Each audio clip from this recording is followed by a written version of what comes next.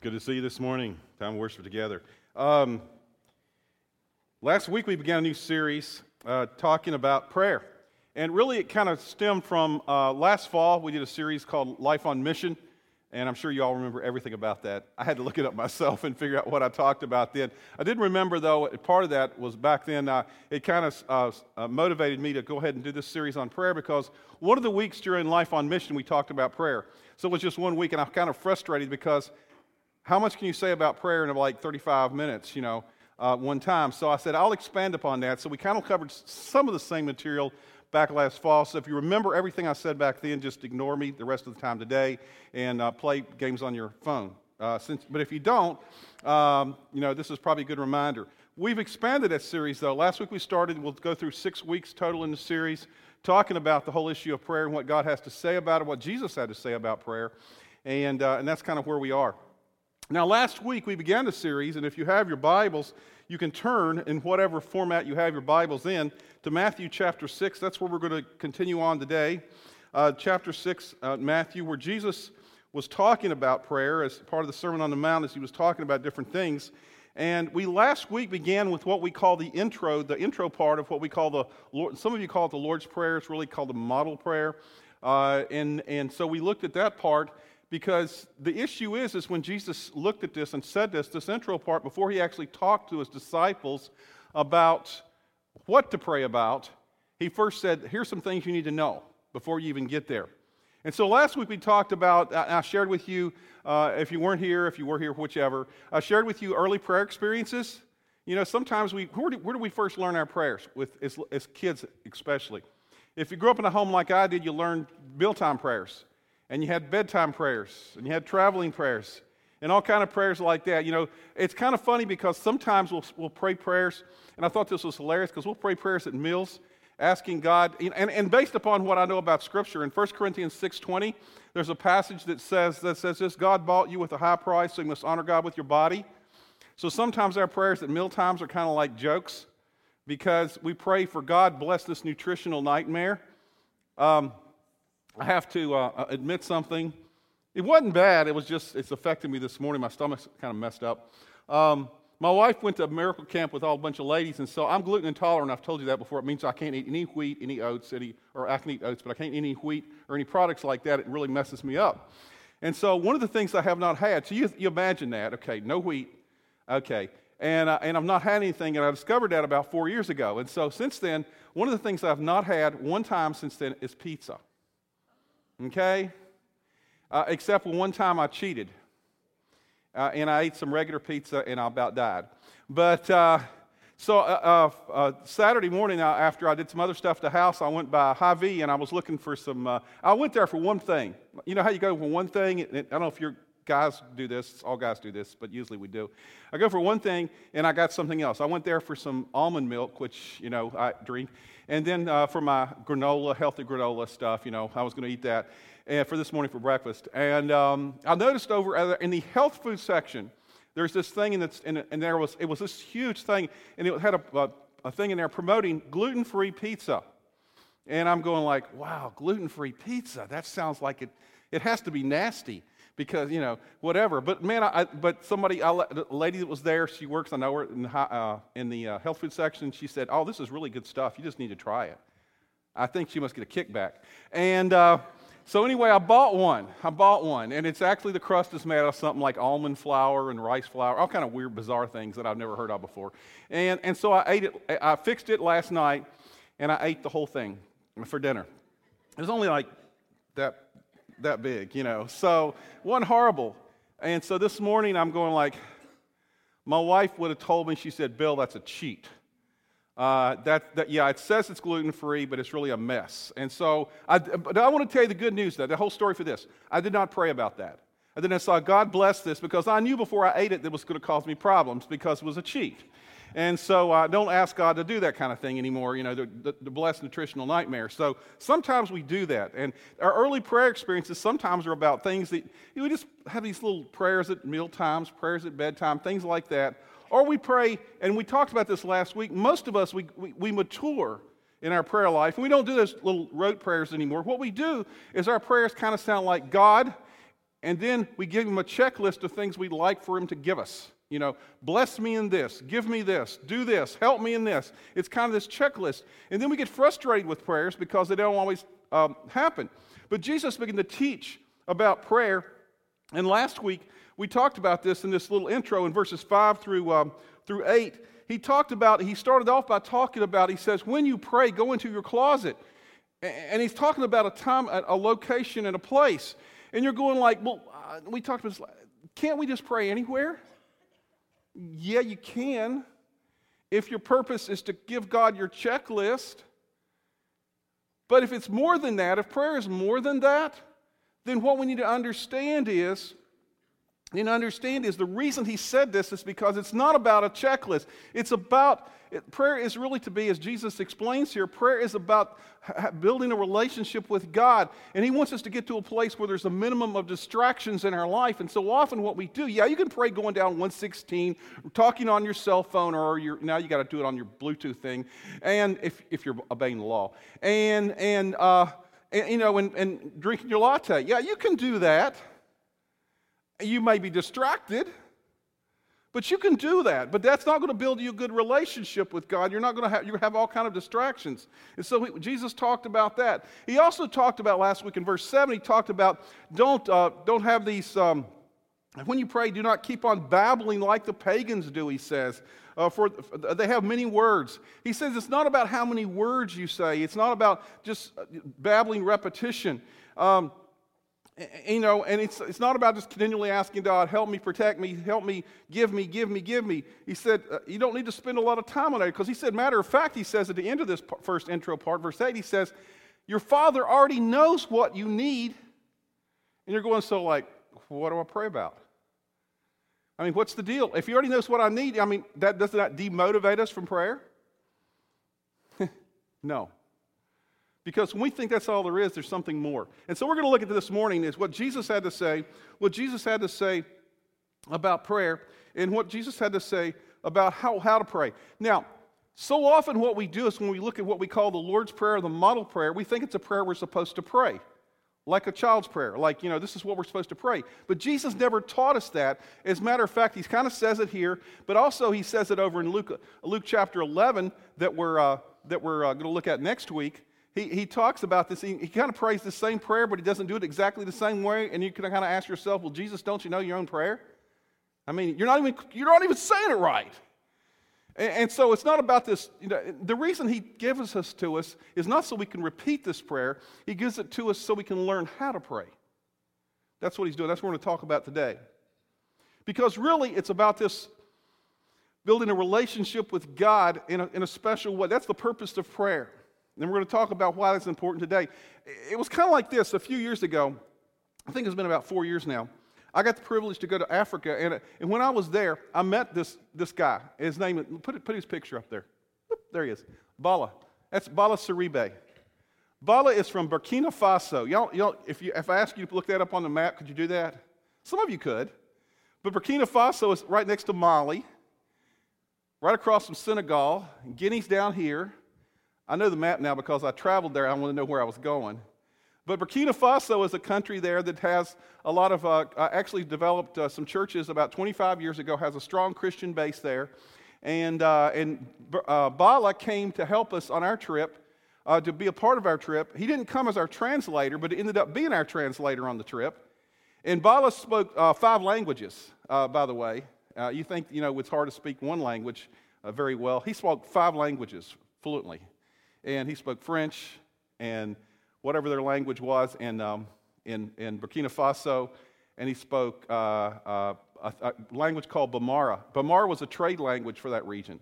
And so the cool thing is that when we got there, our translator didn't show up, so Bala became the translator for our trip. Now, the cool thing about this is that when he went on the trip, that meant everywhere we went, if somebody wanted us to pray, they'd come and ask Bala, can you guys pray for us? And then we would pray, and Bala would translate prayers. He translated everything. But sometimes they would just ask him to pray, and Bala would pray his own prayer. And I want to tell you something. I didn't have a clue what Bala was saying. Not a clue what he was saying. Every once in a while, you would hear Jesus. But other than that, he didn't have a clue what he was saying. But I want to tell you, in his demeanor and his relation to him and his prayers, it was just like, you're almost going like, yes, pray it. You know, you just kind of felt this relationship with him and God. And I want to tell you, Bala was a guy who just had this incredible relationship with God. And later on, I'd ask him many times, what do you pray about? And he would tell me, and it was always about just thanking God for who he was and his greatness and his majesty. And Bala was this articulate guy usually he's had a big smile on his face. I couldn't find a picture with a big smile on his face. But anyway, it was so cool seeing that. And I'm going like, when I think about prayer and the kind of thing Jesus is going to be talking about today, I think Bala has that kind of relationship with God. He understands prayer in a way that so often that we don't understand, because so often when he prayed, he wasn't praying for give me, help me, bless me. He was praying for something more. So let's look at what Jesus had to say. Once he said these introductory things, let's look at what Jesus had to say. And last week I asked this question. I said, what if the point of prayer has very little to do about getting God to do stuff for us?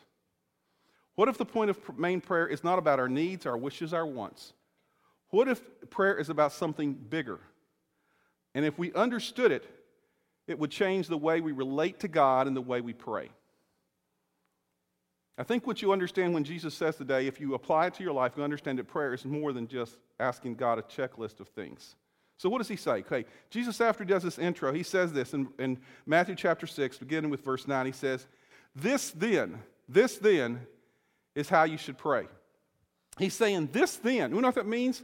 He's saying, in light of what I just told you, this is how you should pray. Not what you should pray, but how you should pray. He's saying, now what you should pray about is this. And so he says this. He says, number one, he says three things today. Number one, recognize who God is. In your prayers, the first thing we need to do is recognize who God is. And he says it in this way in the prayer. He says, our Father in heaven, hallowed be your name. He's saying when you start your prayers, guess who you start with? Not you, not me. You start with God. You start with God. Hallowed be your name. He's saying start with God. Recognize who you're talking to. Pause long enough to do this. And I believe that Jesus understood, I know he understood this. He says the more time you spend acknowledging who you're talking to, the more confidence you will have in God. It's not like you're talking to just a friend. You're talking to God, the maker of the universe, the person who has all the omnis, omnipresent, omniscient, all the stuff. Understand all this. He's all those things. He's saying you're talking to that. And let me just ask a question. Don't raise your hand.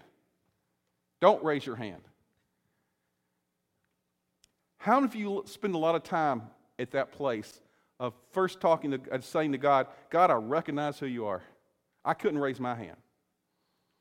Because, I don't know about you guys, but when I pray, usually the first thing is, God, thank you for this, and then I get in my checklist. If you're honest. We probably don't spend a whole lot of time there. But what Jesus is saying in prayer, he's teaching his guys how to pray. He says it puts everything in proper perspective when we start off by acknowledging who we're praying, who we're having a conversation with. We recognize who God is, and the better we do so, the better we recognize our position with him. It's kind of like this. We have this kind of struggle in our life with this thing, because we have kind of a New Testament understanding of who God is. But we need to have a balanced perspective, Old Testament and New Testament. In the Old Testament, just to give you an idea, the Old Testament view of God was this, is when somebody would write the name of God, Yahweh, with a pen, whatever they used to write the name of God with. If they did that, many times they wouldn't even say the name of God. That's how awesome and reverent they were with God. But when they'd write it, they would throw the pen away. Because they thought it was like, okay, I wrote the name of God, nothing else could be written with this pen. And so they had this incredible reverence, this sense of reverence and fear. And then we come along to the New Testament, and we understand more the fatherhood of God. That God wants to have this personal and intimate relationship. In the Sermon on the Mount, which this model prayer comes out of, the word Father appears 17 times in this Sermon on the Mount. And Jesus Christ, he referred to the Father over 70 times. So it was more of a personal, intimate relationship. But the reality is we need to have both, a reverence and an awe and a personal, intimate relationship. We need to have a balance. This balance between an approachable Father and the King of the universe. And so what Jesus says here, he says, when you pray, understand, recognize who God is. He says this. He uses the word hallowed, and that's the translation of the word. And you know what that word means? It means to be set apart, to worship. It says, you're not coming just to kind of, hey, God, how's it going, dude? It's not the deal. It's going like, no, God, you are different than me. You are set apart from me. You are different from me, and I want to worship you. That acknowledges who he is right off the bat. It's kind of like this. Some of you, this will be a push, and some of you won't. For us who are older, I'm including that in that group. You remember when you dated the person that you eventually married? Some are going like, yeah, I remember that. How did you act toward that person? Did you kind of hold them at arm's length and kind of like, did you kind of like, or do you want to be close and personal with them? Did you want to have this personal, intimate relationship with them? I mean, I can remember my wife and I, we've been married. This year will be 36 years, and in August, and August 4th, and got to remember those important dates in life. Guys, remember that always. Do not ever forget that. And your date of your anniversary. And when we dated for 5 years prior to that, so 41 years ago was when I first started dating and knowing my wife. Okay, that's a long time ago. Okay. But I do remember even back then doing crazy things to kind of get her attention. She lived like 2 blocks from me, but it was in the opposite direction of everywhere I always went. So guess what my car would always do? I would drive by in the opposite direction of where I normally went, just drive by her house, just in case she was out in the yard so I could wave at her. Just to get her attention, because I just thought about her all the time. Once that started happening, crazy things like that. You want to have this connection. You recognize this person's important. And because of that relationship with my wife, young lady named Vicki, what happened is it changed the direction of my life in a lot of ways. See, the longer you stay connected with God, realizing who he is, how important he is in your life, it affects everything else in our life. So Jesus says the first thing you need to do when you start prayer, hey, camp out there for a little while. Recognize who he is. And I'll be honest with you, it's a struggle sometimes to put in words, but sometimes you just need to be quiet for a while to realize his awesomeness and who he is. And that's the first thing he says to do. The second thing he says to do in the prayer, this model prayer, is this. After you recognize who God is, yield to his will. Yield to his will. It says this in verse 10. It says, your kingdom come. This is how it says it. Your kingdom come, your will be done on earth as it is in heaven. Basically saying this, God, I want to align myself with your will. Let me explain something to you. This is the speed bump of prayer. This is the critical issue of prayer. Yeah, it may be a little difficult to recognize who God is and put it in words. But this is the place you have to make some decisions. This is the critical part of prayer. Jesus is saying, before I get to my needs, my wants, my wishes, the first thing I have to do, or after I've recognized who I'm praying with, is I need to surrender to God. The Puritans had a prayer that said this. It says, Lord, whatever you want, wherever you want it, and whenever you want it, that's what I want. Can we pray that way? That's tough. David Jeremiah, in a book called Prayer, The Great Adventure, he's talking about our priorities in life, and he said, once we align ourselves with God's will for our life, we'll understand our priorities in a different way. And he said, this is our priorities that he says for him personally. He's a pastor. He says, first, I'm a person with a responsibility before God. First. Secondly, I'm a partner with my spouse and a responsibility to her. Then I'm a parent with a responsibility to my kids. He said, and lastly, I'm a pastor with a responsibility to my congregation. He said, once you align yourself with God's truth, you will understand. And truthfully, that's hard sometimes, especially for guys, because we get a lot of our enablement and joy in life from our careers and our jobs. And sometimes we place that above a lot of other things. So he said, here's where we align ourselves with God's will. Oswald Chambers said it's this way. He said, it is not so true that prayer changes things as that prayer changes me. And Jesus says in this prayer as well, he says, your kingdom come, your will be done on earth as it is in heaven. How is God's will done in heaven right now? Well, according to Scripture, God's will is done, the angels do God's will immediately, unreservedly, unconditionally, and joyfully right now. And that'll be the same way that ours is when we are in heaven as well, because we'll see Him face to face. So, what if God, let me ask you a question then. What if God, if you pray to God and you want Him to do something and He doesn't answer your prayer the way you want Him to do it? How do you respond? How do you respond? Well, see, this is the point of prayer. This is the point where life change happens. If we're open to God and want prayer to really be something really happen. The real place God wants you to be is a place where you have to yield to His will. See, and this is probably the most important thing I'll say today. Prayer is about getting us into alignment with God's will. Prayer is about us getting into alignment with God's will.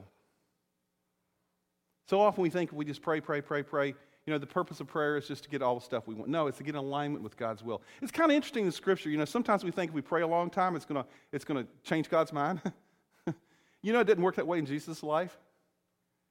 It's interesting in reading, and I was doing all the study for this series, and the interesting thing about reading all the prayers of Jesus is how different they are and how different not only in content but in length.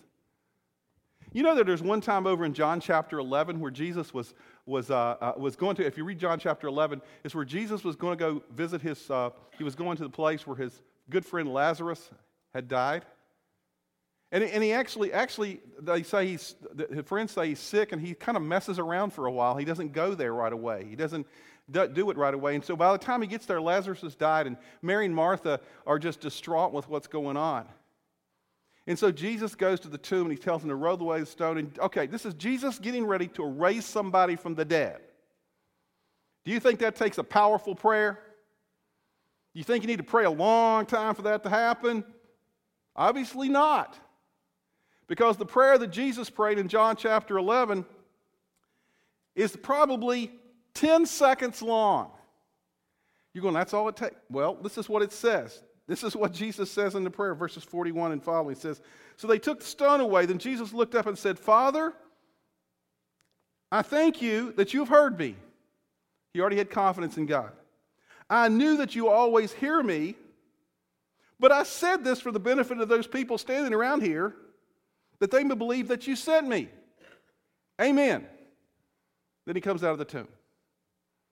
You're going see, the thing is that the reason this prayer didn't take too long, it wasn't a struggle, was because, guess what? Jesus was already yielded in this area of his life to God's will. He didn't have to align himself with God's will. He just trusted God was going to do this. Was this true every time Jesus prayed? No. Because if you look at one of the most intense prayer times in Jesus' life was where? In the garden. In the garden, the Bible tells us he prayed like what? He prayed basically all night, and it says he prayed in such an intense way that it was as if he was sweating drops of blood. And you know why it was such an intense thing and why it took so long? Scripture tells us. Because Jesus, in the midst of that, Jesus knew what God's will was, and he didn't like it. You're going really? Yes. Because Jesus says, he says, Father, if this cup can pass from me, let it. Basically, can you have a plan B? But eventually, after this process of prayer and agonizing prayer with the Father, what happened is at the end of this, what did Jesus say? Not my will, but your will be done. He yielded to God's will. And so what Jesus is saying to us here as he teaches his disciples about prayer, he's saying, hey, first you got to recognize who you're praying to. You're not praying to your good buddy.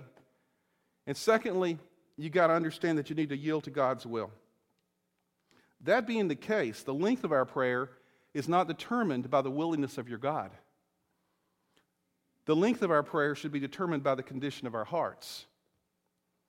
And if we're not in the place that we can fully surrender every aspect of our lives, we may find ourselves needing to stay there for a while, to wrestle with it, to make it personal. Because God knows that your faith intersects with His faithfulness, and when it does, life change happens. And so some days you can get up and you might only pray 5 minutes. Maybe things are going well in your life. And you're going like, God, I just want to just praise you today for who you are and all this good stuff that's going on in my life. And I'm not really struggling with anything, so I'm just totally God, just thank you so much for that. And I just want to yield to your will today, God, whatever. You just kind of like, that's called moodiness. And then we just do that. And that prayer might take 5 minutes. But when you're struggling with something in life and you're struggling with yielding to something in your life that you need to yield to God and you're not giving it to Him, guess what? That may take a lot longer. And so that's the issue that Jesus is talking about here. The second aspect of prayer, the central point of prayer, is yielding to His will. And then finally, He kind of closes the prayer with one other thing. He says this: the third thing we need to do in prayer is we need to declare our dependence upon Him. Declare our dependence upon Him. And He says it in 3 different ways here, 3 different areas of life. He says this. He says in verse 11, give us this day our daily bread. You're going like, I can deal with that. Give. That's the part we always like in prayer, right? Give. Give us today our daily bread. Now, when He said this in the context of where He said it, it brought some visualization or some imagery back to the people that were there, because these were Jewish folks that He was teaching, most of these guys. And they thought back to the time, literally, when Jesus gave them their daily bread. If you've read in the Bible, in the Old Testament, the Exodus, you understand that there was a time when the people were starving, and the only way they could be fed was that God gave them something called what? Manna. It was this thing that He gave to them every day, and it only lasted for 1 day. It was only good it had a very short shelf life. And so He gave them manna. And I've always wondered, who was the first person to pick up the manna and eat it, off the ground? They thought, oh, this is something good to eat. How did they know it was manna? Did God tell them that, what was the deal? So anyway. But God gave them to that every day. And in a sense, what Jesus is saying here, He's saying, the day is coming that, I want you to remember the day when you depended on me day to day. But the day is coming, He's saying, that when people will come to you for food and for bread. And I don't want you to forget that when you have a little or have a lot, that it's all from me. It's all from me. I want you to ask as a declaration of dependence upon me. And then He says it a second way. He says, declare our dependence. He says, and forgive us our debts as we forgive our debtors. What He's saying here in regard to that is this: declare your dependence upon God for your pardon from sin. Because that's what He's done. And He says, as you do that, realize because that you can declare your dependence upon Him for your pardon from sin because of what God did through Jesus Christ upon the cross, that allows you to enable you to do something that only I can allow you to do, and that is to be able to pardon others, forgive others. Because guess what, guys? Nobody has done something to you as bad as what you've done to me, and I'm willing to pardon you. And that's the way you can have the positive relationships with other people. And then finally, He says this in verse 13. And do not lead us into temptation, but deliver us from the evil one. He says we also declare our dependence upon Him for protection from temptation. Now, once again, do not raise your hands. Okay? Do not. Is there anything that you ever, and I know this is true, is there anything that you continually pray to God for forgiveness? More than once, maybe multiple times, maybe weekly, maybe daily, thought life, things that are going on in your life, things that you keep doing over and over again. You're going like, why do I keep doing that? And then we keep asking God for forgiveness. The only way that we can deal with those temptations in life sometimes is allow God to work in our life to deliver us from evil, from the temptations of the things that are going on. Because we live in a society, we blame it on society. Yeah, it's our environment. But we are the ones that make the choices about how to deal with those things. And so we need to understand that the only way we can overcome temptation and the things that are around us is to depend upon God, declare our dependence upon Him for that as well. And then guess what? The prayer ends. The prayer ends.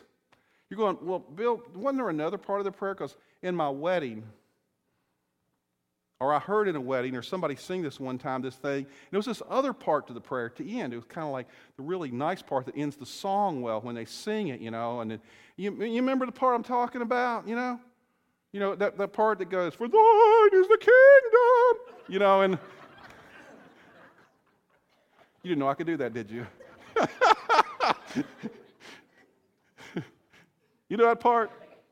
And the power and the glory. I'm not going to sing the rest part because it gets really high after that, You got to have a stratospheric voice or sing really good in falsetto to do that. But, you're going like, well, isn't that part of the prayer? Well, let me explain why that's not there here.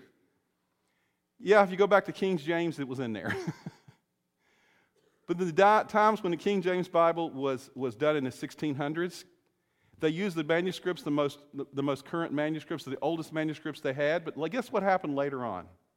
They discovered some new manuscripts. Not new old manuscripts. Some older manuscripts that were even older than the ones they translated the King James from. And in those manuscripts, the Dead Sea Scrolls and other things, guess what? That last little tagline that we always like in that song was not there. And so they really don't think that Jesus actually ever said that. It sounds more something like they really, all commentators pretty much agree to that as well. So he kind of ends with, but deliver us from the evil one. And so he says, this is how you pray. He said, recognize who God is, yield to His will, acknowledge your dependence upon Him. That's what prayer is all about. That's what prayer is all about. It's not so much about just give me, help me, do this for me. Even though when we acknowledge our dependence, sometimes we ask those things. But before we get there, we need to acknowledge who He is. We need to yield to His will. See, it's kind of like this. The kind of prayer that Jesus teaches us to pray is this. It starts with God. It ends with us. But in between, in the middle, is the real issue. The real issue. And that real issue is this. Whose agenda, whose will are you going to follow? Your own or God's? I remember back when I was like 18, 19 years old, I was in college. And I told God, God, and this is what I felt called to ministry when I was 19, 20 years old. And I said, God, I will give you everything. And I'm thinking, God, you ever said that to God, I'll just give you everything? Well, back when I was in college, I was thinking, the only things I had were a cassette player and some clothes and a $1,000 car. That was it. And I'm wondering if God was going, big deal. Bill. I mean, everything is not a lot. But it was everything I had at the time, That's all I had. The problem for most of us is that life goes on and we come to a place in life where we get married and we have kids and we have a 401k and we have all those things. And now when we say, God, I'll give you everything, everything means a lot more. And we struggle sometimes with yielding to that. So have you ever said, God, whatever you want, whatever I have, it's yours. My family, my finances, my career, my relationships. Let me say this to you in love, okay? If you're withholding any of those from God, if you're saying, God, I couldn't possibly tithe because, I just can't do that. God, I just couldn't possibly, my career is so important. God, I just couldn't possibly, do anything. My family, my kids, man, I could just give them to you. I have plans for my kids. Have you asked God, is it God's plans for your kids? Any area of your life Wherever that area is that you withhold from God and don't yield to Him in that area, that shows how big you think God is. Or maybe how little He is. See, God doesn't want your stuff. He doesn't need your stuff. He wants your heart. But God knows that the key to your heart is through your stuff. And so that's why He wants it. He wants you to yield in all these areas because He knows what's best for us. And He wants us to have a relationship with Him that starts with, God, I recognize who You are. I yield to Your will. And I acknowledge my dependence upon You. That's what prayer is all about. Real prayer. From the words of Jesus, not Bill. So what are we going to do? What are we going to do? Your kingdom come, Your will be done on earth as it is in heaven. That's the key, the hinge point of this prayer. May we pray that every day as we release parts of our life and yield to God and take the next step we need with Him. Let's pray. God, we thank You so much for Your incredible love for us, Your patience with us, God. Man, good thing I'm not God, because I don't have anywhere near the patience that You have, God, with people. Because, God, I realize in my own life, I'm so impatient with myself. And I'm constantly get frustrated with myself for those areas of life that I've not yielded fully to You, God, where I don't trust You the way I should. And God, how I know that's happening is so often as I worry about things that really You want us to hand over to You, God, to yield to You, God. Yeah, we do what we can do, but we leave the results up to You. We raise our kids in such a way that we want them to honor and please You, God. And we direct them and give them direction in life. But God, ultimately, You have a plan and a purpose for their life. Can we give that to You, God? And can we trust You with that? With our careers, God, you've shaped us in a way. You've given us spiritual gifts and hearts and abilities and personalities and experiences in life that has shaped us to do certain things and to make a difference in this world. And God, so often the number one thing we look at is how much money does it make.